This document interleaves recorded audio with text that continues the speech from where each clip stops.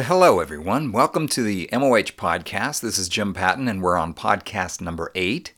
And we have another tape from Winky this week. This one was a very old tape, as most of these are. It seems to have been from around 1971, and unless I miss my guess, which that's all it is a guess, but I think this was a message that Winky gave to probably a conference of youth pastors. It was designed, obviously, to help them to better serve the youth in their youth groups. And it's a very powerful message, and I'm happy to present this one for you. So here it is. This week's podcast message is called Change Your Name or Change Your Conduct. We talked about 3 false pictures of sin. No hope of us ever going into detail onto all the areas and difficulties and reevaluations. I'll leave the reevaluation of your own respective theologies to you and to the Lord. I'm just throwing out the thing and hope to challenge you into thinking in a totally different way as you read the Bible. One thing I'll cite you is you'll kick out all the divisions in your mind when you get finished with it. There'll be one gospel from Genesis to Revelation. You won't put Old Testament preaching and New Testament preaching and epistles preaching and Revelation preaching and Acts preaching. You'll see the men of God all say the same thing, and they say it with power. Now, in the book of Luke, there is a story, matter of fact, 3 stories put together that are also very important parables. You find it in Luke chapter 15. And again, we have 3 things.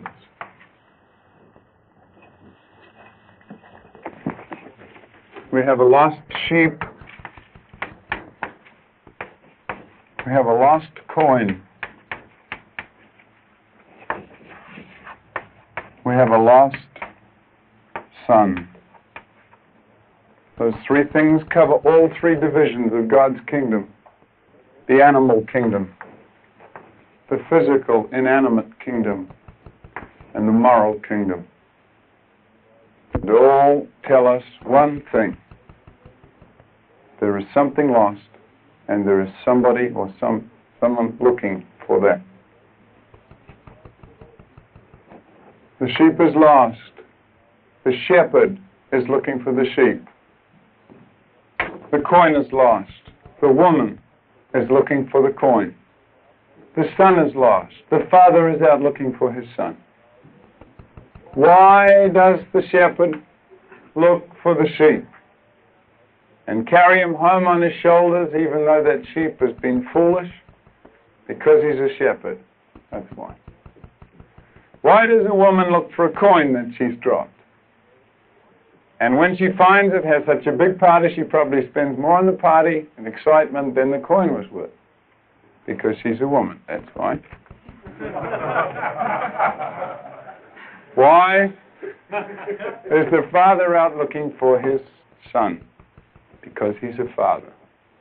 That's why.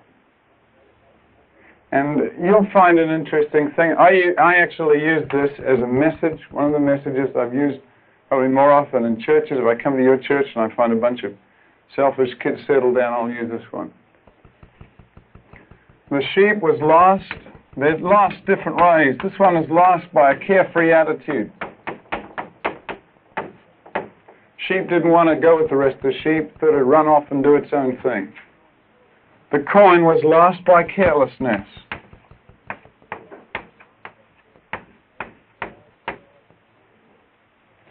And the son was lost by calculated choice. And as there are 3 lost things, 3 kinds of young people sit in front of you who are lost, 3 different kinds of ways. We have the kid who always wants to do his own thing. You always have a kid in your youth group that always is doing something rebellious. You know, he's always off, away from somebody else, always getting into trouble, always the one that's turning people's hair gray. He's always off, doing his own thing someplace. Every now and then you find a kid who doesn't want to run with the crowd. He says, you know, all right, you do your thing, but I'll do mine. Just leave me alone. You get here, the hard ground, the bitterness thing. the seed fell on.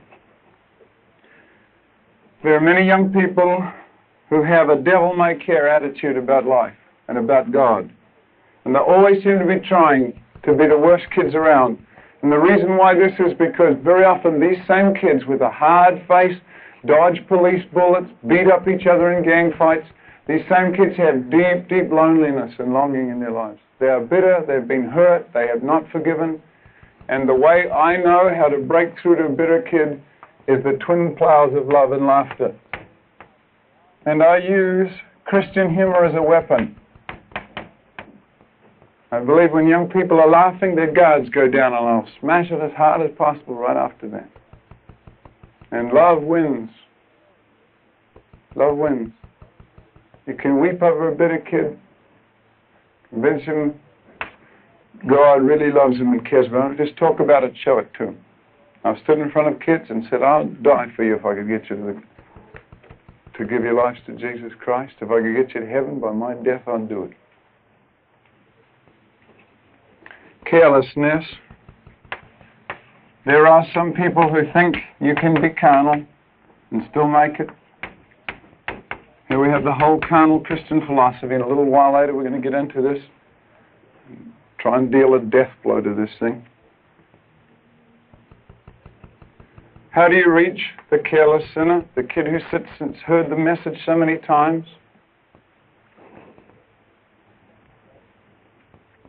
To do this, you must shock a young person into seeing that it is not enough just to believe in Jesus Christ. The Bible never says believe unless the context says repent. What must I do to be saved? Believe on the Lord Jesus Christ and thou shalt be saved. Has been made in this generation to do as much work for the devil as it has for God. By pulling it out of its explanatory context, by wresting the text from its context, which is a broken, repentant man in jail calling out of the top of his lungs, what do I do to be saved? There's no good to preach to unsaved people who are not broken, not repentant, believe. You may as well tell the devil to believe. You've got to use God's great schoolmaster to bring them to Jesus, the law. Now, the law can't save anybody. Nobody is ever saved by the works of the law. We'll come a little later and show you why it can't do that. The law has great weaknesses. The law is just, it is holy and good. But once a man breaks it, the law can't help him. The law can only pass out justice, death, and sentence. That's all it can do. The law can't sanctify, it can't pardon, it can't restore. It can only deal death to the man who's broken it, or deal life to the man who has never broken it. And once you break it, you've had it as far as the law is concerned. We'll come back into that in a little while. How do you preach the gospel to the careless sinner? In your manuals, you'll find a little section under Andrew, and Andrew deals with how to preach the gospel in the context of the message we've been sharing with you during the week. Andrew doesn't contain a soul-winning plan or something. It deals with the message. And Catherine Booth has something to say. And AN4, which is under Andrew, to whom does the Holy Ghost say believe, this great woman of God said, last century? Acts 16:31. Now mark not to all sinners indiscriminately. Here is the grand mistake in the teaching of this age. As 100 years ago, we've come full cycle, we're right back there again. These words are wrested from their explanatory connection and held up independently of all the conditions which must ever and did ever in the mind and practice of the apostles accompany them. How can an unawakened, unconvicted, unrepentant sinner believe? As soon as Satan might believe. It is an utter impossibility. It is useless and as unphilosophical as it is unscriptural to preach only believe to such characters. And Christians have not done their duty and have not discharged their responsibility to these souls when they have told them that Jesus died for them and they are to believe in him. Oh, do you know they have a much harder work to do And that is to open their eyes to a sense of danger and make them, by the power of the Spirit, realize a dreadful truth. Their eye of the soul must be open to such a realization of sin and such an apprehension of its consequences as shall lead to an earnest desire to be saved from it. Now there's our weakness. We always want to give kids a 15-minute soul-winning plan that will result in instant evangelism. And what happens? We get instant evangelism, just like instant coffee, instant Christians. A pinch of evangelism, a pinch of tract, add a little water, rush them through a prayer, and what have we got? Biggest amount of garbage in the churches you've ever seen. What did Jesus call the Apostle Paul to do? Rise, I have set you on your feet to be a witness to the Gentiles, whom I now send you, that you may open their eyes and turn them from darkness to light, from the power of Satan to the power of God. That's our job. That's our task to the careless man. It's easy to win the unconvicted. It's easy to win the convicted, broken kid. You just say believe to this man. He hates his sin. He wants to know a way out of it. He says, how do I get out of this thing? I hate what I've done. I've struggled. I've fought against that thing, and I'm not out. Then you say believe. You don't say to a person who doesn't care, doesn't think anything about you don't say believe to him any more than you say, do you want to be saved, to a guy who doesn't think he's drowning. Now, when a guy is dying and he suddenly sees he's drowning and he's screaming out, help, help, then you say, do you want to be saved? So, that's that. Use the law, preach God's right on the life, the selfishness of sin, the rottenness of breaking God's heart and God's laws, till kids begin to see what selfishness has done to them and to God and to others. And then, choice. This is the last one, calculated choice. This kid went out and joined the in crowd. Happy in his father's home, he went out and joined the in crowd. Partied around with all the boys, see? It's fine until his money ran out. In every church, you'll find an in crowd. We actually had this as a session, but we didn't have enough time, so we cut it out. The in crowd is called the people pleasers in the sheets you have in front of you. You have to tell this young man in the in crowd, tell him by preaching, that the Lord Jesus Christ demands all or nothing, that his father heart is broken by living to please people and putting up this phony front. You have to deal with the in crowd until the in crowd becomes the out crowd. In other words, until it is no longer popular to be super cool and non-Christian. That's how you have to preach. Get some kids and work with them and preach with them until you get some holy kids, till it's no longer popular to be unholy and to lead the thing. So that when a kid goofs off, the Christian kids will correct him and say, we don't buy that, man. Not going to do that, see? And when your in crowd becomes the out crowd, a lot of them will join the up crowd, which is Jesus' crowd. You say, what if a kid, after seeing God's love and seeing all of this, refuses to surrender to God, just will not do it? There is this thing in the Bible on this. First of all, you preach. See, you give him the message. He understands, he rejects. You go and see that kid personally. You talk to him personally after praying. Finding a good time, you go to him personally. As you lay it out personally to him. Son, do you see how much you've broken God's heart? See? See how much God loves you and how wise he is. He could guide your life, see? You're willing to give up your selfishness. If he says no, the door is there. Then you take another Christian, another kid from the group that loves him, that's praying for him. You go and see him, both of you see him. And you say it again. Bob or John or whatever his name is, Why don't you give your life to God? You're hurting Him. See? If He says the door is in the same place, close it on your way out, then what do? Then you nail Him publicly.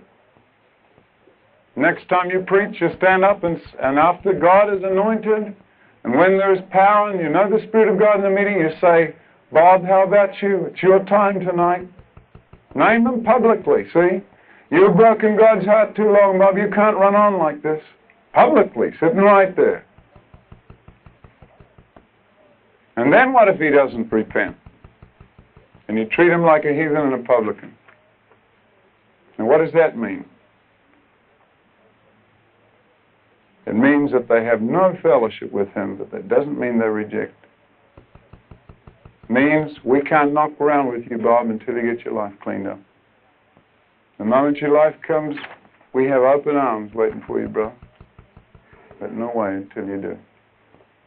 Sometimes that kid will have to be kicked out. And that's a terrible decision. You ask Tony about that. You've got to get that in crowd out of your church if you've had it. The Bible tells us man is on trial. I've been to some of the largest churches in California. I see one of the largest ones in the whole lot. Went to their church youth group. They went through their whole singing program and everything. I got up and God had burned on my heart the in-crowd message. Called the people pleasers. Hammered out on that thing. Spirit of God was with us. I gave an invitation. I said, how many of you know you're not really Christians? You're phonies. You're image people. That's your whole life. Would you believe that 70% of that youth group were never Christians? And the guy who'd been running the singing and who'd been in charge of the whole thing stood up and broke. And he said, I've never been saved. I've been a phony all these years, but every preacher's never nailed me. They've gone all the way around me. They've said, believe, believe, believe. But today I got hit right between the eyes and gave his life to Jesus Christ. Another church in Northern California, God laid this message on my heart again. I went in and preached. God did a clean sweep of the kids. Finished, and a boy came up absolutely broken, sobbing, sobbing, sobbing.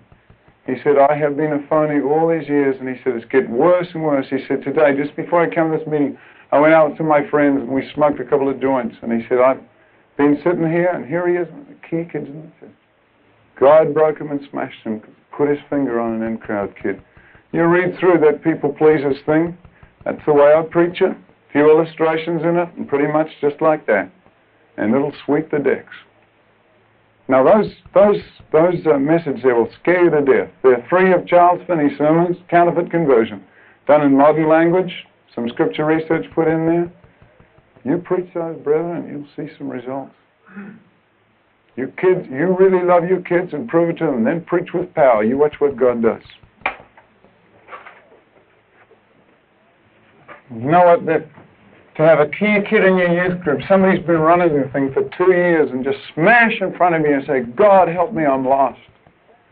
That's something, man. That's what you read about. We don't hear too much about today. All right. Quickly now, let's move on to the conditions. 3 conditions. I've given you some sets of 3 here. 3 conditions of salvation. I want you to understand now the relationship between the law and the gospel. They are not antagonistic to each other, but the law is sure antagonistic to the sinner.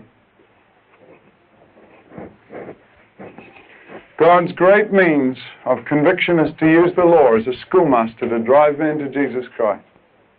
Let me show you the relationship of the law. When the Bible uses law, it uses it in different senses.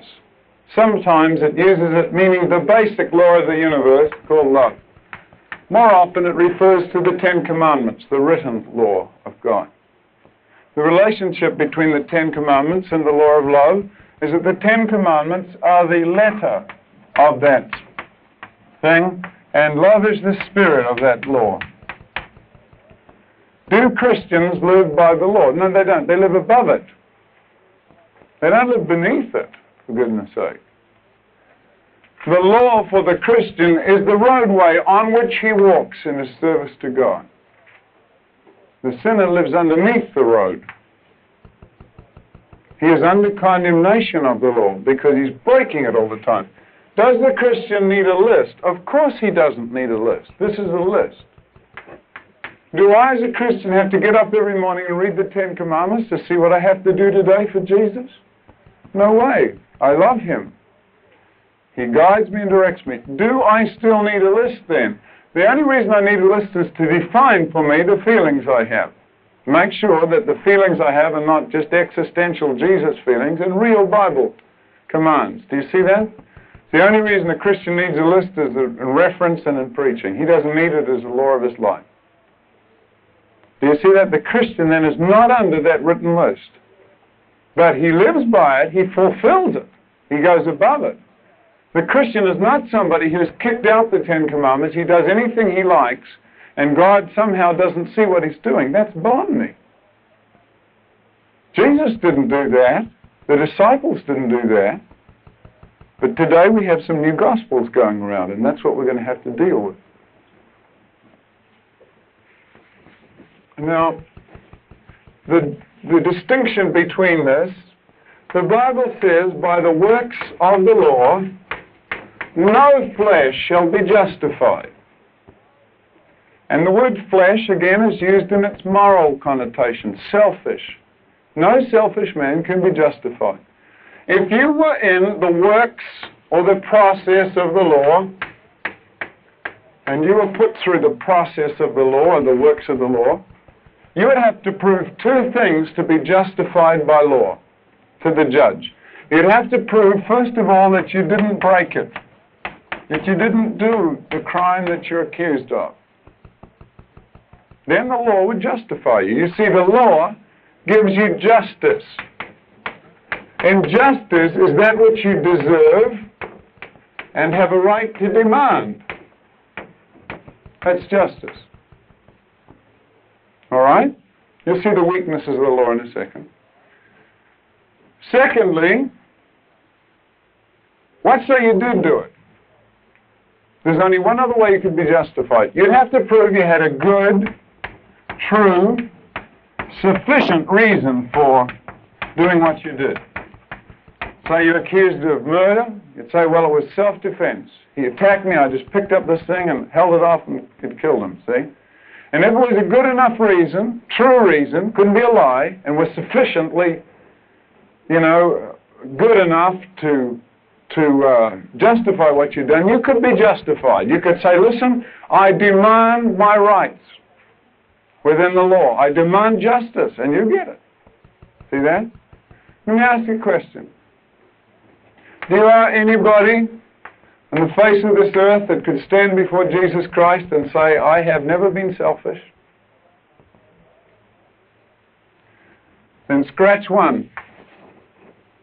Secondly, do you know anybody who could stand before Jesus and give him a good reason for being selfish? That was true and sufficient? Scratch two. This is the way I do it with kids. I'll say, listen, if God pulled a big screen down out of the sky and he started replaying your thoughts and your mind and your actions before you, would you like to stay around for the screening of the whole universe watching what you've done? You stand there and you say, oh God, I don't really know what you got me here for. I really haven't been that bad. Which one of us would like to stand here and have God put his screen on us? Everybody wants to watch everybody else's, but nobody wants to watch theirs. Do you see how powerful it is? And when you say sin, the Holy Spirit will say lust, cheating, stealing. He'll put his finger right on it. You don't have to know everything about the kid. You just have to know what his life is like according to the Bible. I've said to a kid, you know the trouble with you is? You're selfish. You run from the truth. You're deceitful. You tell lies. You're a phony. The guy said, oh, how do you know so much about me? I said, oh, well, I know, I got a friend, see? And I read the Bible. I know what the Bible says a sinner is like. I simply say that's what you like. He says, wow, Old Chinese man, he said to this mission, why do you bring me that book here? It tells me what I'm like inside. Take it away. No flesh can be justified by the works of the law. And not only that, if you have broken the law and you appeal to the law for justification, you're in bad trouble. Have you ever heard the little kid and he steals a cookie and his mother says to him, "What did you do?" He says, "Nothing." He's got it behind his back. She says, "You didn't take one of those cookies." He says, "No." Trying to crumble it up so she can't see it, see? Let me ask you a question. Does this move the mother's heart towards mercy or towards justice?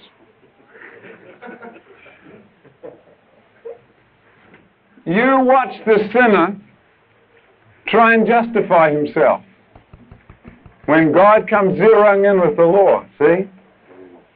You watch him. He'll throw it up. And the Bible put in a whole chapter to blow that. The whole book of Galatians is given to blow that thing. You can't make it by appealing. The human race is already guilty. Romans was written to prove that. Every man individually before God has made selfish, rotten choices. You can look back in your life and remember the ones. Now understand, there is only one way that this man can be pardoned, and it is not by justice, it is by mercy. The grounds of that mercy cannot come from anything at all that this man does. Nothing a man who has broken the law can possibly earn him the right to have a pardon. It cannot come from the sinner. The grounds of mercy. See that? It cannot come from the sinner. There's no way it can come from the sinner. You can promise all kinds of things and offer to pay back everything, and that will not earn for you a pardon. There is no way to be justified by the works of the law. Do you understand that? All right? The grounds of mercy comes from the grace of Jesus Christ. God who is rich in mercy. The great love wherewith he hath loved us. See, he has done a beautiful thing. Listen, you know why we preach so much on sinners not like this? If I could not help my sin, and I just broke it because there was no way I could get out of it, then I could ask on the basis of justice that Jesus Christ should be crucified. If the only way that I can obey God is by God offering his Son as a sacrifice, then I can demand of God. I say, if you want me to obey you, then you must send Jesus Christ if you're fair and just. See, that's justice. But what say I could help breaking God's law, and I broke it. And Jesus came to die for me nevertheless. That, my friend, is undeserved favor. That, my friend, is grace indeed. Do you see what a proper conception of sin does to your conception of grace and love? It makes God's grace so much more beautiful, so much more fantastic, so much more merciful when you see just how big the guilt of sin is. Some people, sincere people, who really think they're preaching grace, do not have proper concepts of sin, and their grace is turned into justice in kids' heads. Now watch. Because God, out of his free grace and mercy, has been willing to forgive man, he has had to do two things. He's had to find a substitute for the penalty of the law. Now, every law must have one of these things. Drive through a red light, traffic cop comes out, little cherry on his car, pulls over and he says, "Would you like a ticket to the policeman's ball?" Doesn't he? You break a law, you won't be given advice, you'll be given a penalty, because every law has a penalty. If there is no penalty, there is no law. It's only advice. Murder somebody, policeman says, that wasn't a good idea, was it? Make sure you do better next time. That's advice. There must be a penalty to make a thing a law when you're talking with moral beings, okay?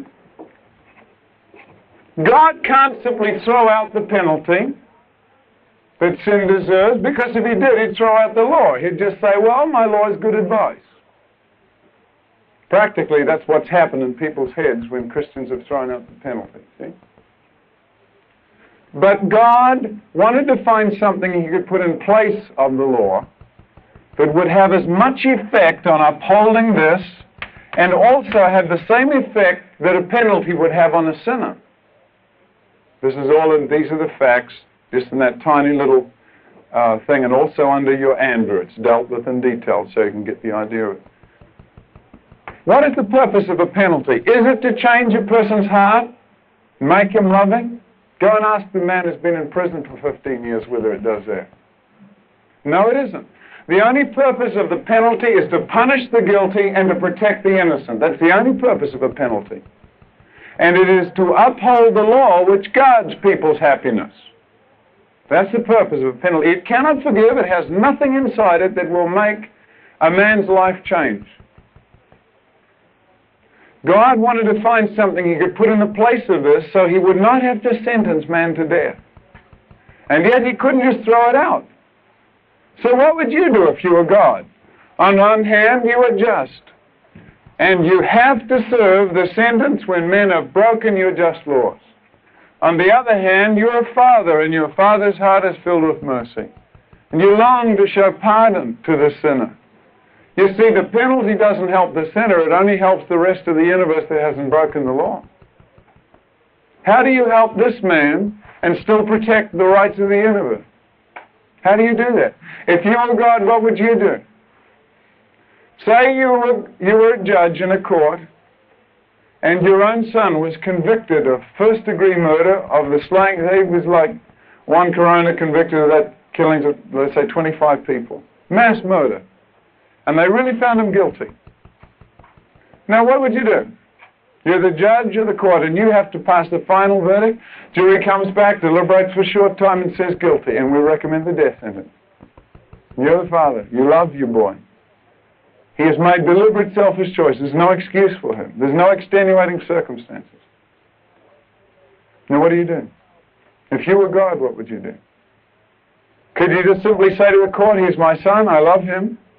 I'm sorry, I'll just have to, I'd really like to uphold the rights of these people that died, but what can I do? He's my son. Case dismissed. Can you do that? Not if you want to stay judge. But can you say to the court, on the other hand, listen, we will uphold your rights, kill him. What does that do to your father's heart? What would you do if you were God? You know what God did? The judge of the universe put in the death sentence. He passed the worst he could think of. Endless death.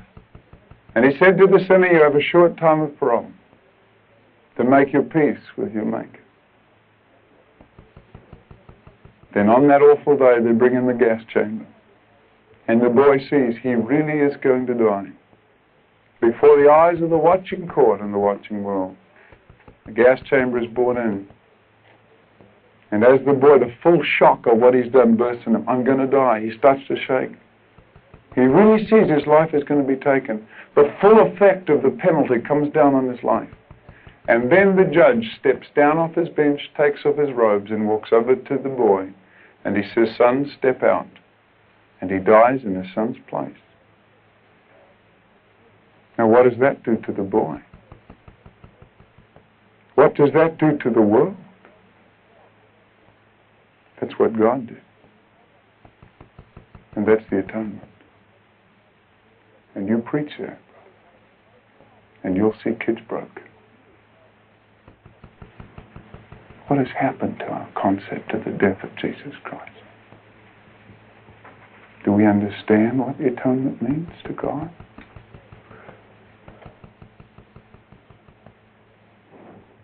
I don't like running sessions on the atonement because I never get them finished.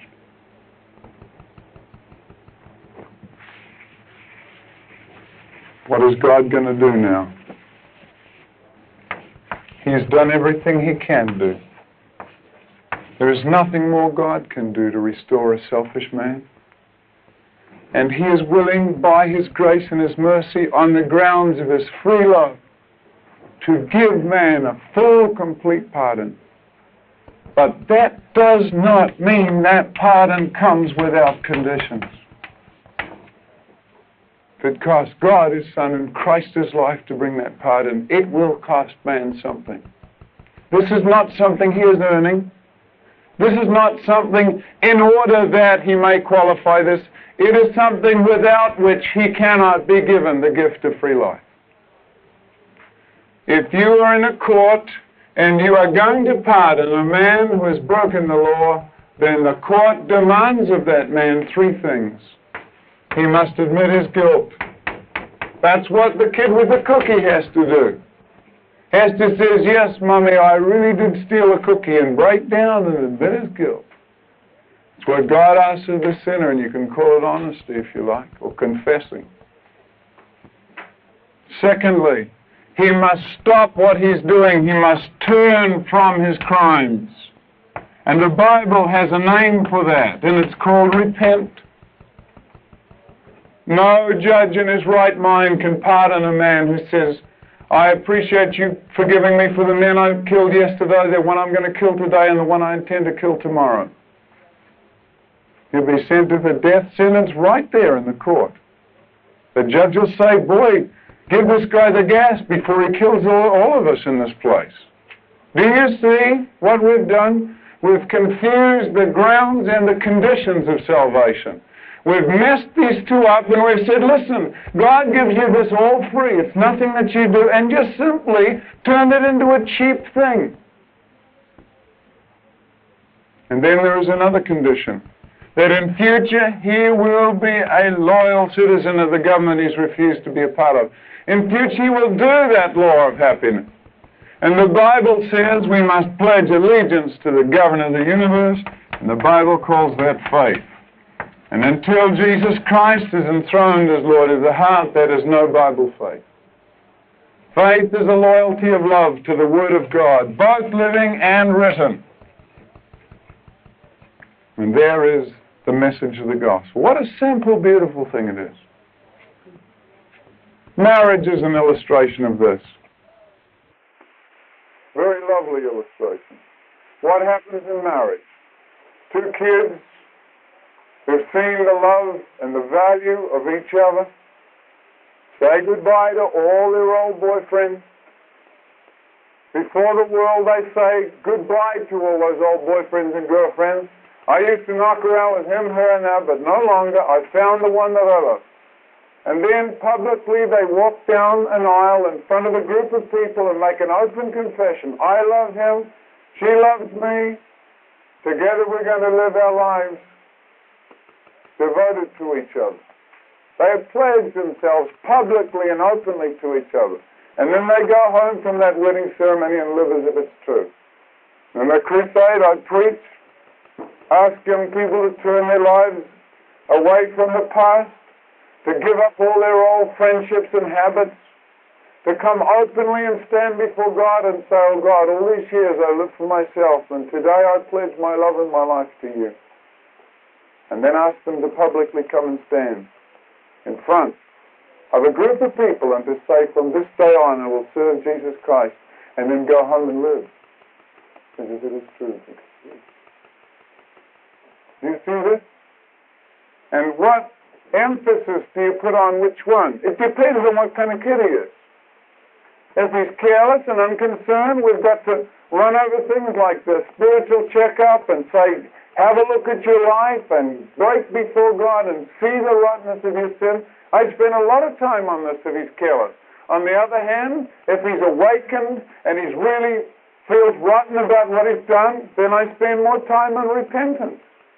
So you must be willing to give those things up. And a kid will come to you and they'll say, listen, do I have to give up this? And I'll say, yes. That's probably the only thing you do have to give up, because that's what God is dealing with you on. Surrender that, because Jesus loves you and He cares about you and He asks you to, and you will know salvation. And what if a kid comes up and he's willing to turn his back on everything and he hates what he's done? What do I say? Do I go through all this stuff? Of course I don't. I say, believe on the Lord Jesus Christ and ask to be saved. But this is intelligent witnessing. Do you see what I mean? It's not going and saying a bunch of magic words and hoping something will happen. Then you won't have kids coming out saying, well, I did something, but I don't know what it was, and I turned from something, and I don't know what that was either. Then you won't have to learn any Mickey Mouse little plans to go around and say things to people. You'll be able to preach and speak intelligently to kids and work with the Holy Ghost in salvation. Otherwise it becomes a magic thing. We say magic words and we stand back and hope something happens. That's terrible. That's sacramentalism and superstition. That's not the gospel. Now, the conditions are simple then. Simple but not easy. Never tell a kid it's easy. I'll say, look, this is costly. No, it costs you everything you got. It costs Jesus everything you got. While we're talking about this, I just want to quickly mention, because most of you are ministers, about invitations. I have just about given up the hands up thing. See? I've also given up on music and invitations, just as I am especially. I've given up on a lot of different things that I used to use. And there are different ways you can use invitations. You have to use wisdom according to circumstances. One of the best ways, if you've got a coffee bar type thing and the secular kids, say, how many of you are interested in knowing more about the gospel? We have some things here. If you want one of these, please just raise your hand as you're over there. We'll give you one. We have kids circuit. That's the ones we use in the coffee bar. The kids will give you these. And these kids, see, they'll take it, look at it, and they'll say, now, we're going to explain this, so all of you interested come, and then we go through the thing in detail. And then we let them off to prayer. Do you see that? That's a very simple thing. Then in the church, what do I use? I use a simple stand to your feet, right where you are, no music, no nothing. Stand there, and the Lord gave me an invitation that I asked the guys to stand first because I'm trying to restore the leadership to the men. Stand. And I give them 60 seconds, that's all. I have 2 60-second invitations. And I'll time it. 60 seconds. In the next 60 seconds, if you want to give everything you got to God, stand to your feet. Right here without any music, I tell them that, see? Like I'm telling you. Stand to your feet. And the Lord will anoint your invitations and you preach His message. The silence. I don't, in the silence, try to, sing songs into their ears and stuff. I let the Holy Ghost have a whack at them. That's His job. You stand there and you expect God to do something with those kids. I pray before God, you work with these kids. When you give your invitation, 5 minutes after you start preaching, that's when you give your invitation. Tonight you can come to God. Tonight you can give your life to Jesus Christ. Tonight He can change you. That's when you start invitation. 5 minutes after you begin. You listen to Billy Graham when he preaches. You find out when he gives an invitation. You'll learn some things from that man of God. 60 seconds goes past. The guys that God is dealing with will stand. I don't want any Mickey Mouse kids. When they stand up, I spend 5 minutes then trying to talk them out of what they've just done. I ask the girls, those who want to stand and join these guys who stood, and then I spend 5 minutes making sure they mean business. So if you don't mean business, please sit down. If you're not willing to give everything you got to Jesus Christ, please sit down. It'd be better that you sit down. If you're not willing to give everything you have, everything you are, turn your back on your old way of life, say goodbye to your friends, your girlfriend, your boyfriend, your dreams, future plans, ambitions, please sit down. Don't dishonor God and make yourself a hypocrite by standing. When they stand, brother, they mean business. And then you want to see what happens afterwards. When those kids come, we spend we use this little tract, counseling. The front thing tells essentially what the message should have said. And when they come, we go detail with them. And I tell them this. You get along with God, and a very simple illustration is a coin. I use this in almost all crusades. Coin has heads and tails. I said, all Jesus wants you to do is very simple. Tails, turn your tail on your part. You've been going that way, finish. I hate what I've done, I turn my back on it. That's tails. Heads, give your life to a new master. You live for yourself, now live for Jesus. Boom, that's it. One coin. You see, a very simple thing.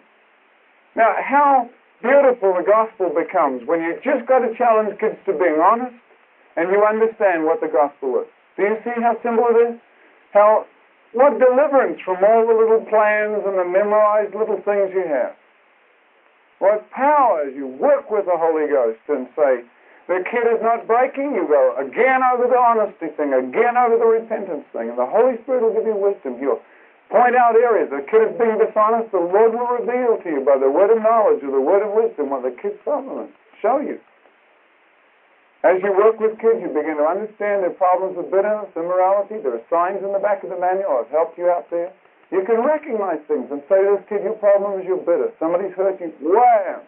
Honesty. Wham! Salvation. What a fantastic thing. Does it work? Brethren, I preached for 3 years the other way. Sin is a transmitted thing. Man can't do what God tells him to do. Believe on Jesus, and that's all it takes. For the last 5 years, nearly in this country, I have preached this message that God gave me as He began to deal with me. And I can count on the fingers of one hand the kids that have backslidden under my personal ministry. And that means something to me. You say, do you get thousands and thousands running down altars? No. I don't care. The ones we have speak. That interests me. Leave that kid alone. Come back. Years later, he's still going on for Jesus Christ. It's the only thing that interests me. And I've been dead ever since to any other message. The ones that got on. Are there dangers in preaching this? Of course there are. One thing, you may get shot while you're doing it, but that's all right.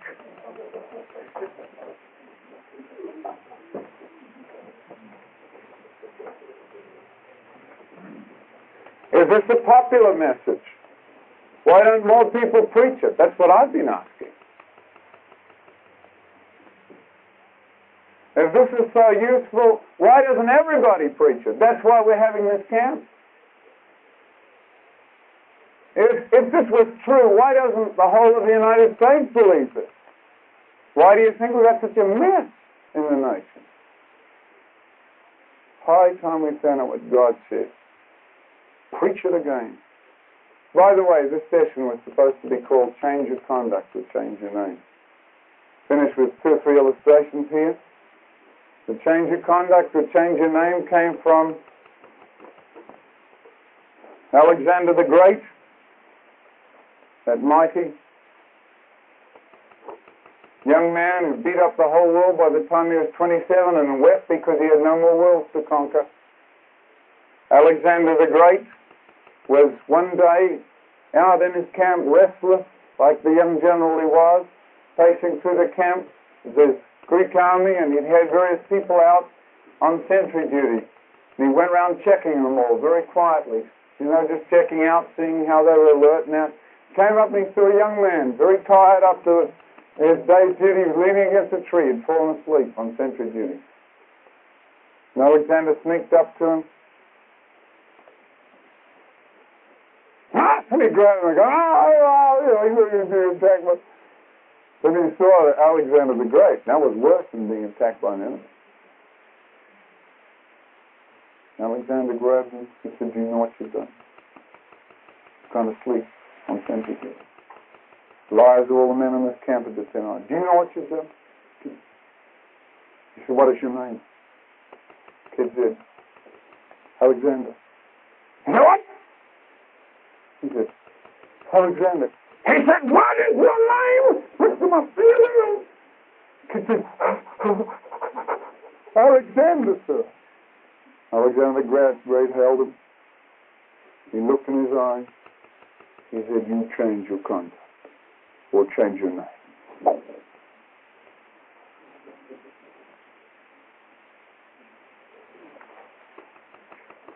Listen, brother, I don't have time to go into the whole thing about the carnal Christian. And we usually ask this question of the kids, have you accepted Jesus? Oh, yes. Thousands of problems, the kid is selfish as the day is long. We figure, well, he's done all that's necessary, must be somewhere else. I don't believe that anymore. I come back in and I say, oh, really? Yeah, I've accepted Jesus. And then I say, has he accepted you? What do you mean? No? I say, I believe in Jesus. I said, does he believe in you? You know, there are people in Jesus' day who believed in Jesus and he didn't believe in them. Many believed in him, but Jesus did not commit himself to them because he knew what was in their hearts. So I don't take as a criterion the kid who says, I've accepted Jesus or I believe in Christ. I go back over repentance, see if he's ever done that. If he hasn't, I say, well, you can be happy about one thing. You're not really saved. That's why you've got problems.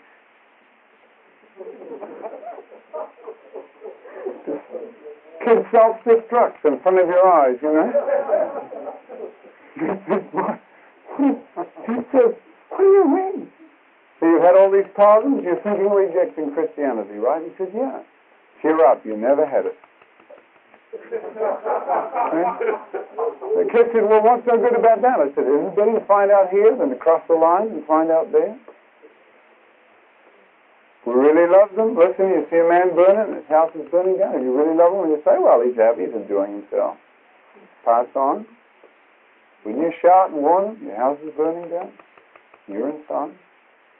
If we love kids, we'll rebuke them. I simply say to them kindly, and I don't get hard on their case. I say there's a lot of different false things. I share from my own experience. I've been counterfeit for a number of years. I know what it's like to believe in Jesus, and Jesus never believed in me. I want you to read this little sheet through and tell me whether you're really a Christian. And they come back to, sure. Well, good. That's where we start. You know.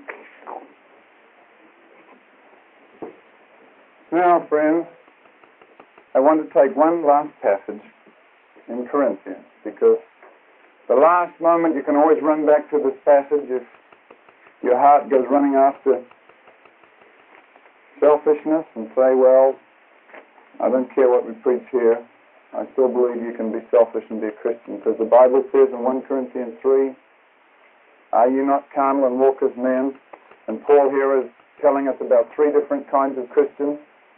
2 of them, there's a good Christian, he's a spiritual. There's the selfish, rotten, devil-pleasing Christian, he's carnal. And then there's the ordinary natural man. He's just the ordinary old sinner. I want you to know something. I studied the streams of classic theology, both Calvinistic and Arminian.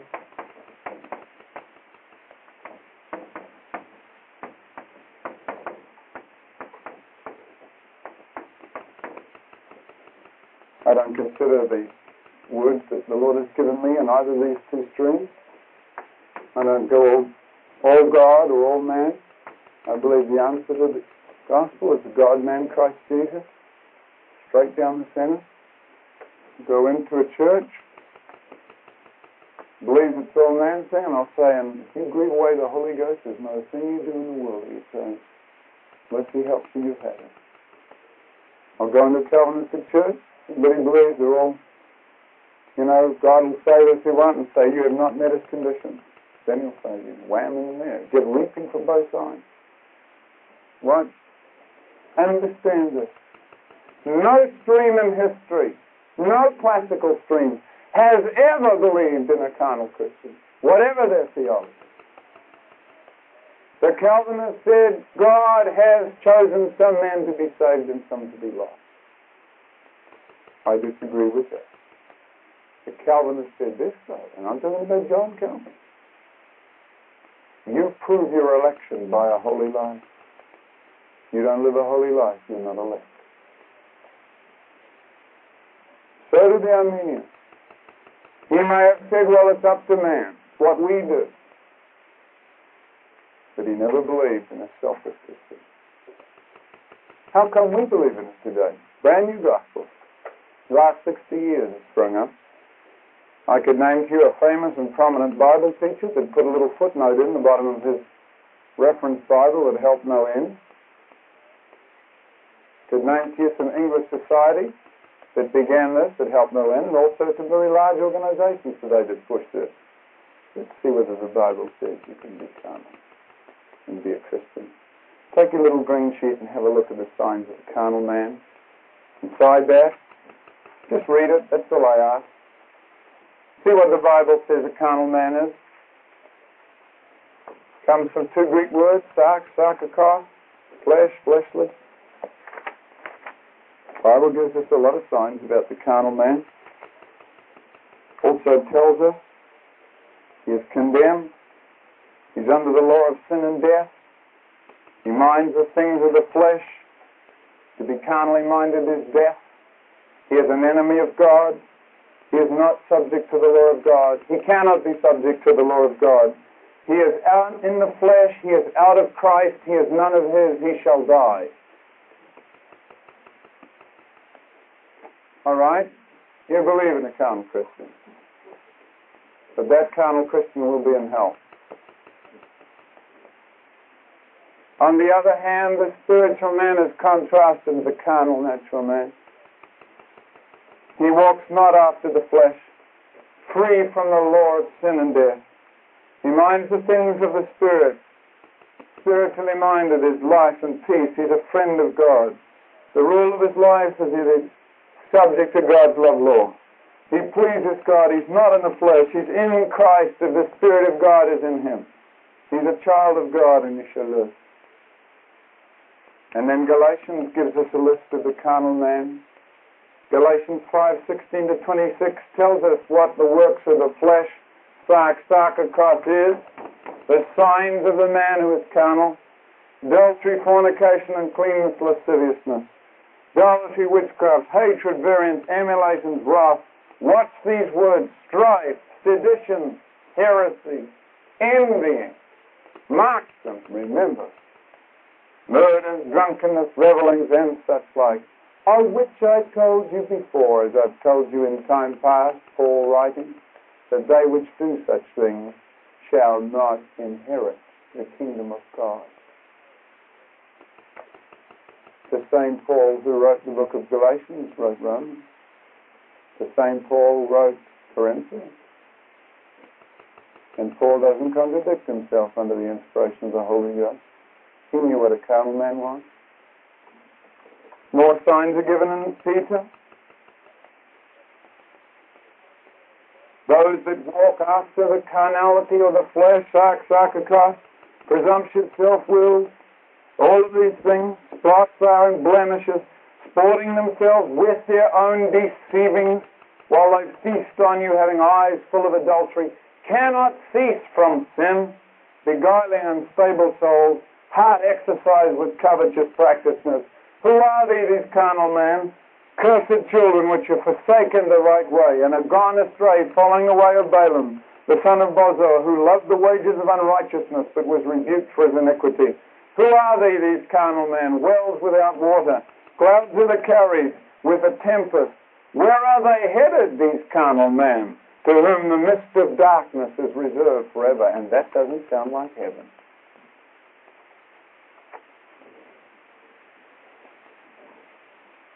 So the future of the carnal man is not promising.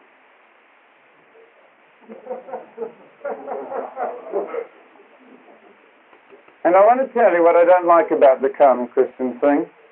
You make two kinds of Christians, it invariably puts down the first experience. You make two different kinds of experiences, you say, all right, two kinds of Christians.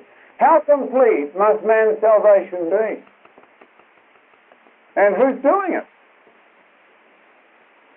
To say carnal is to say that God half saves a man.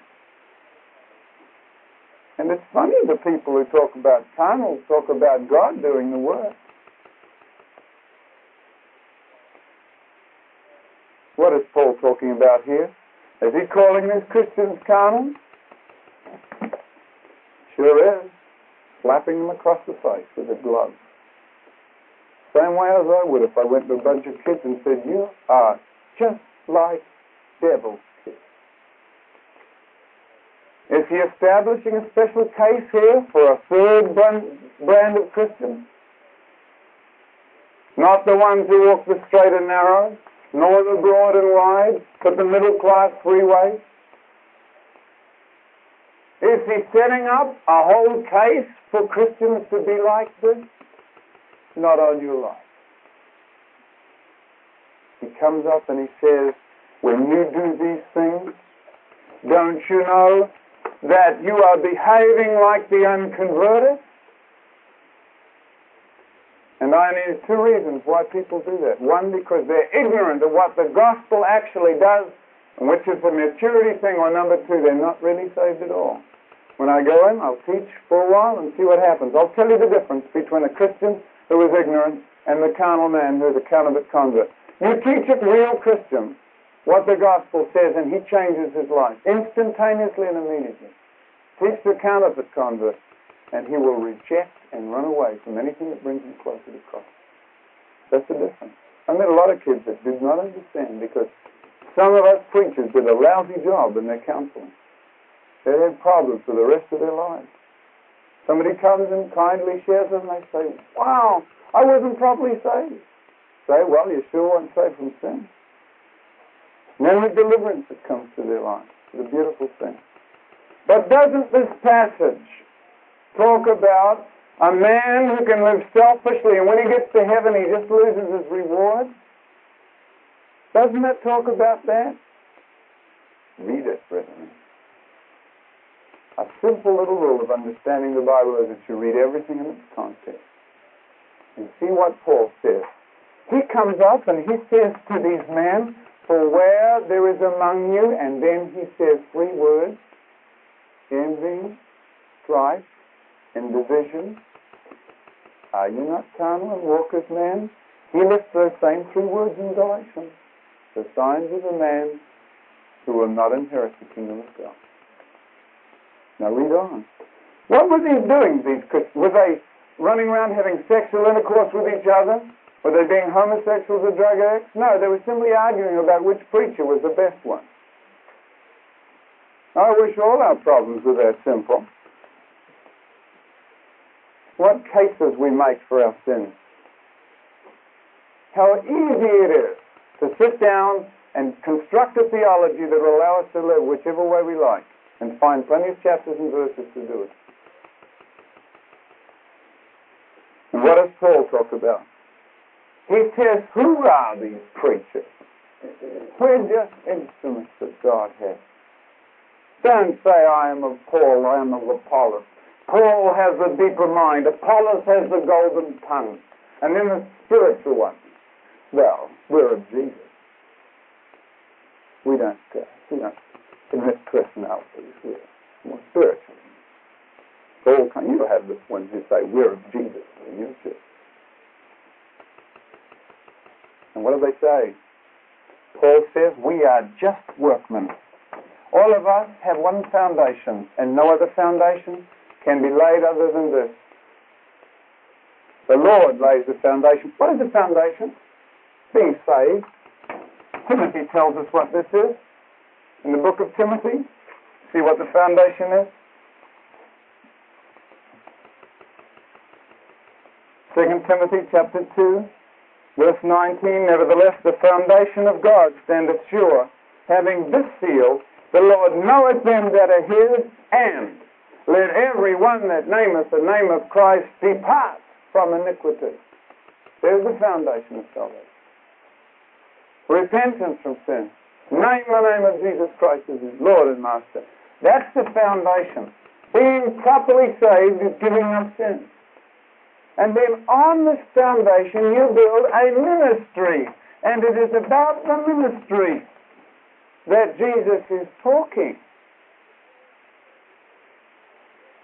And when Paul says here, the works that we have, he is not talking about that which put his life together for salvation. That has nothing to do. Salvation is not a thing by works.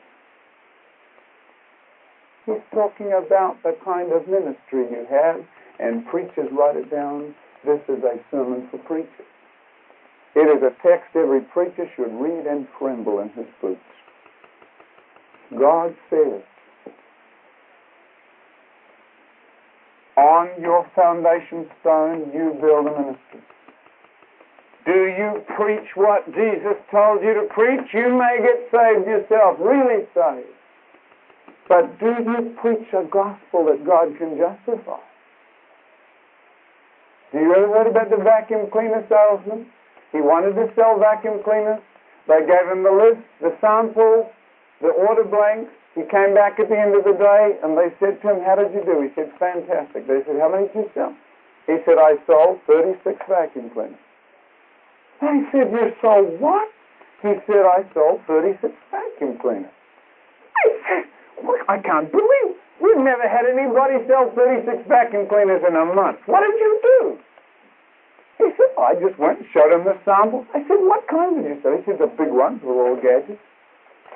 They said, I can't believe it. Are you some kind of super being? What kind of commission are you going to get? 36 vacuum cleaners, $150 a piece. He said, $150. I sold them for $1.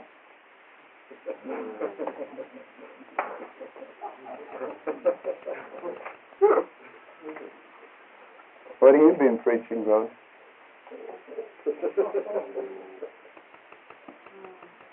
Here's a preacher and he stands before God. He's just died, shipped off.